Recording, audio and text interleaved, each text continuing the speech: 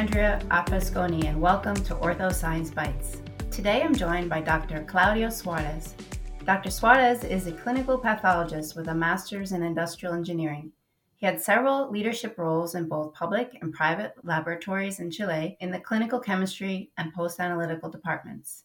He also has industry experience with responsibilities in Latin America, managing consultancy teams for laboratory design and in medical affairs. Currently, Dr. Suarez is the Medical Director of Latin America for Ortho Clinical Diagnostics and a member of the Global Medical and Scientific Affairs team. Thank you so much for joining us today, Dr. Suarez. Thank you, Andrea, for inviting me. Our topic for this episode is the diagnosis of chronic kidney disease, where we'll also discuss the latest recommendations from the National Kidney Foundation and American Society of Nephrologists. It is estimated that between 8 and 10% of the global adult population have some form of kidney damage. If undetected, chronic kidney disease can lead to kidney failure, which means regular dialysis treatment or a kidney transplant if is necessary for survival. The onset of chronic kidney disease is silent, meaning one often has no symptoms until the kidneys become damaged. This is why it is so critical to use in vitro diagnostic tests to monitor the health of your kidneys. If detected early and managed appropriately, the deterioration in kidney function can be slowed or even stopped. Dr. Suarez, let's start the discussion today with the etiology of chronic kidney disease. What causes it? Well, chronic kidney disease, or CKD, is an impairment of renal function related to the filtration capacity and also to structural changes of the renal parenchyma. Actually, there are several conditions that affect the kidneys chronically. Hence, being a chronic evolution, usually the first stages of these injuries are silent. But fortunately, there are risk factors that can guide the practitioner to actively look for renal impairment. Now, the two main causes of CKD are diabetes and high blood pressure, which are responsible almost for 2/3 of chronic kidney disease cases. There are other diseases for sure, such as glomerulonephritis and autoimmune diseases, such as lupus nephritis, that can cause inflammation and damage the kidney's filtering units. Obstruction, as well, from kidney stone or tumor can lead to kidney damage as well. So if you have conditions such as diabetes and high blood pressure, you are at greater risk of getting chronic kidney disease. Are there certain populations who are at greater risk? Actually, yes. In the US, African Americans are 4 times more likely than white Americans to suffer from kidney failure. Hispanic Americans are 1.5 times more likely, and Native Americans are 1.8 times more likely to be diagnosed with kidney failure. As well, socio-economic factors also contribute to the burden of kidney disease. There is a study conducted in Sheffield in the UK reported a greater risk of developing CKD associated with a lower socioeconomic status independent from the ethnicity of the studied population.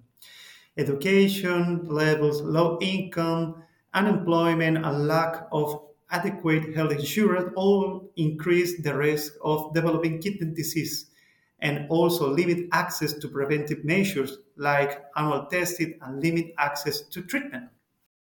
And since most people do not have any symptoms until their kidney disease is advanced, monitoring for CKD is particularly important for those in the high risk category. What tests can be used to diagnose CKD? Well, there are different approaches that can lead to a diagnosis of renal impairment. Sometimes it could be an incidental finding in an image, such as sonography or an MRI, where it's possible to see changes in the structure of the kidneys. However, the function and the structure of the kidney can be assessed taking serum and urine samples in those high-risk individuals, make it easy and practical to detect renal impairment. Now, the filtration capacity of the glomeruli, which are a network of blood vessels that filter waste and remove extra fluids from the blood, can be measured directly with substances such as inulin, a polysaccharide that is filtered but not reabsorbed or secreted, so it is possible to have an accurate measurement of filtering capacity. And this is called measured glomerular filtration rate, or MGFR. Even though this approach is the gold standard, its routine application is not practical since there is a need to administer an exogenous substance to the patient and then collect the urine for 24 hours. Therefore, the surrogates in serum are the alternative to have a viable approach to properly screen the population at risk for kidney disease. Also, structural changes that are not even detectable by imaging can be screened and monitored by molecules that should not be present in the urine even when renal parenchyma is normal. So, what testing strategies are feasible to screen the at risk populations? Well, MGFR is the gold standard, but through mathematical modeling, it has been possible to derive formulas which provide an estimation of the GFR based on a surrogate of inulin measured in serum, delivering what's called the eGFR, or estimated glomerular filtration rate. The creatinine and cystatin C are the main surrogates that currently use those formulas, such as CKD EPI or MDRD. This is named of these formulas used. And these formulas are constantly compared with MGFR to assess their accuracy, incorporating factors such as age, sex, and race to get an eGFR in different populations. But having the filtration capacity estimated, the structural impairment can be assessed by albumin in urine. This can be measured in 24 hours, but to make the assessment easier, the albumin is measured in parallel with creatinine, and the albumin to creatinine ratio, or ACR, is an additional parameter to define the level of renal impairment.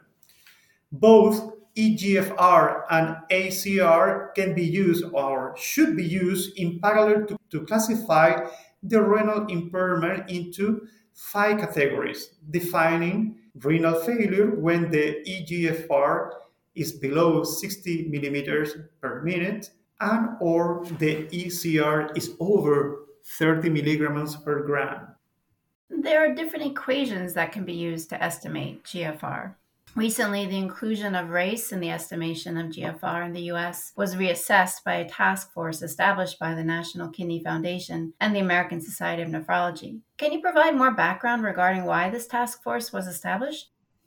Well, eGFR equation incorporate demographic variables to explain variation in serum concentration of endogenous filtration markers that are unrelated to GFR, thereby minimizing systematic errors in subgroups defined by these variables in systemic differences between groups. And you're right, there was a national call in the US for re-evaluation of the use of race in clinical algorithms. In response to that call, the National Kidney Foundation and the American Society of Nephrology established a task force to reassess the use of race in the estimation of GFR.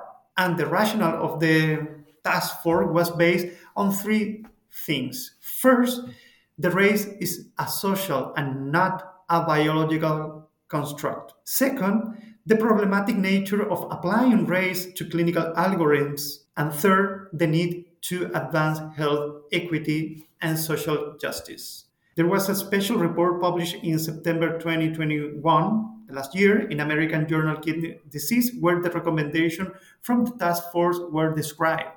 And what were the outcomes from the task force's assessment? Well, the task force organized its activities in three phases.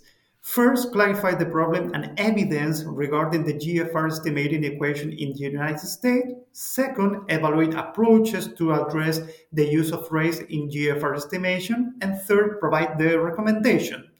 To clarify the problem, besides the fact that the laboratories are using several equations of eGFR, the inclusion of race in GFR estimated equation along with other algorithms in medicine, is facing increasing scrutiny because, again, race is a social and not biological construct. Its inclusion ignores the diversity within and among racial groups and may contribute to systemic racism in medicine. In response, some institutions omit black race in computation of the EGFR, thus assigning the value for not black person to black without previous evaluation of the performance in detecting the renal impairment. Regarding the evaluate approaches, current and new equations using creatinine, cystatin C, and both combined were assessed in different scenarios that either did or did not include race in the calculation and reporting. Each approach was evaluating considering attributes such as assay availability, population diversity, inequation development, performance compared to the measure GFR, and the impact on the clinical care. One of the findings was that the EGFR equation that included the race variable had the potential to shift EGFR to a healthier value for a segment of population who are at risk, highest risk of kidney disease. Discarding the race variable has the potential to identify kidney disease earlier and help with earlier referral for a kidney transplant. But the National Kidney Foundation and the American Society of Nephrology recommend for US adults, and we need to consider that over 85% of whom have normal kidney function, immediate implementation of the CKD API creatinine equation refit without the race variable in all laboratories in the United States. This equation doesn't include the race in the calculation and reporting, included the diversity in its development, and is immediately available to all the laboratories in the United States.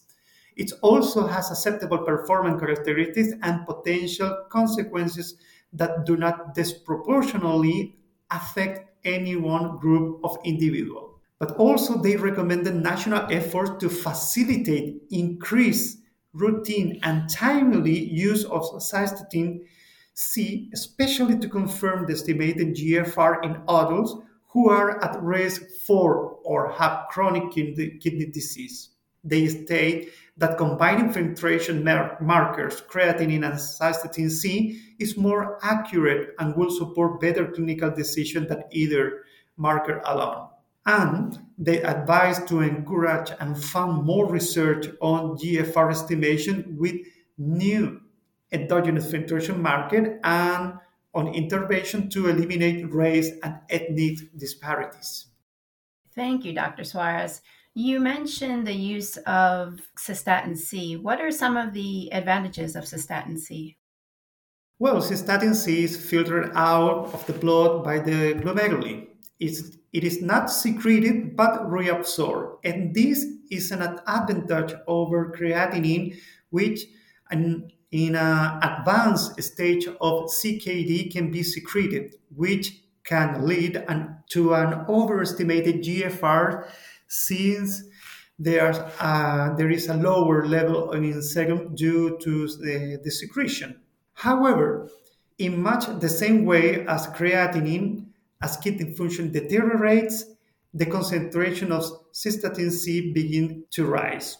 It can therefore be used to assess renal function in patients suspected of having kidney disease and monitor treatment response in patients with CKD.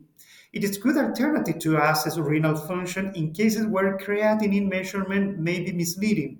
For example, in cases of extreme obesity, older adults, or malnourished patients. And in addition, the use of cystatin C is race neutral. Published studies have shown that cystatin C is an effective renal biomarker for eGFR.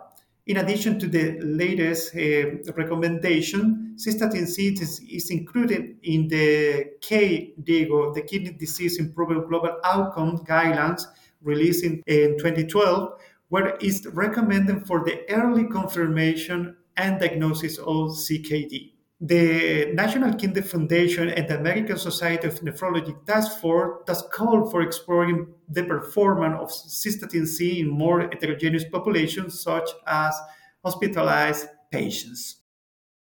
Thank you, Dr. Suarez, for the insightful discussion today on diagnosing chronic kidney disease. I hope everyone enjoyed this podcast episode about chronic kidney disease and the new recommendations for estimating GFR in laboratories in the United States. Make sure to review sections within the podcast description for reading materials we have suggested, including the special report with the recommendations from the National Kidney Foundation and the American Society of Nephrology Task Force.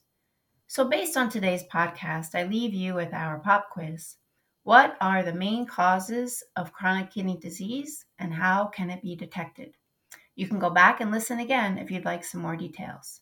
Thank you so much for listening today. Please subscribe to Ortho Science Bites, our monthly podcast, where we will be discussing more complex questions we face every day in our labs.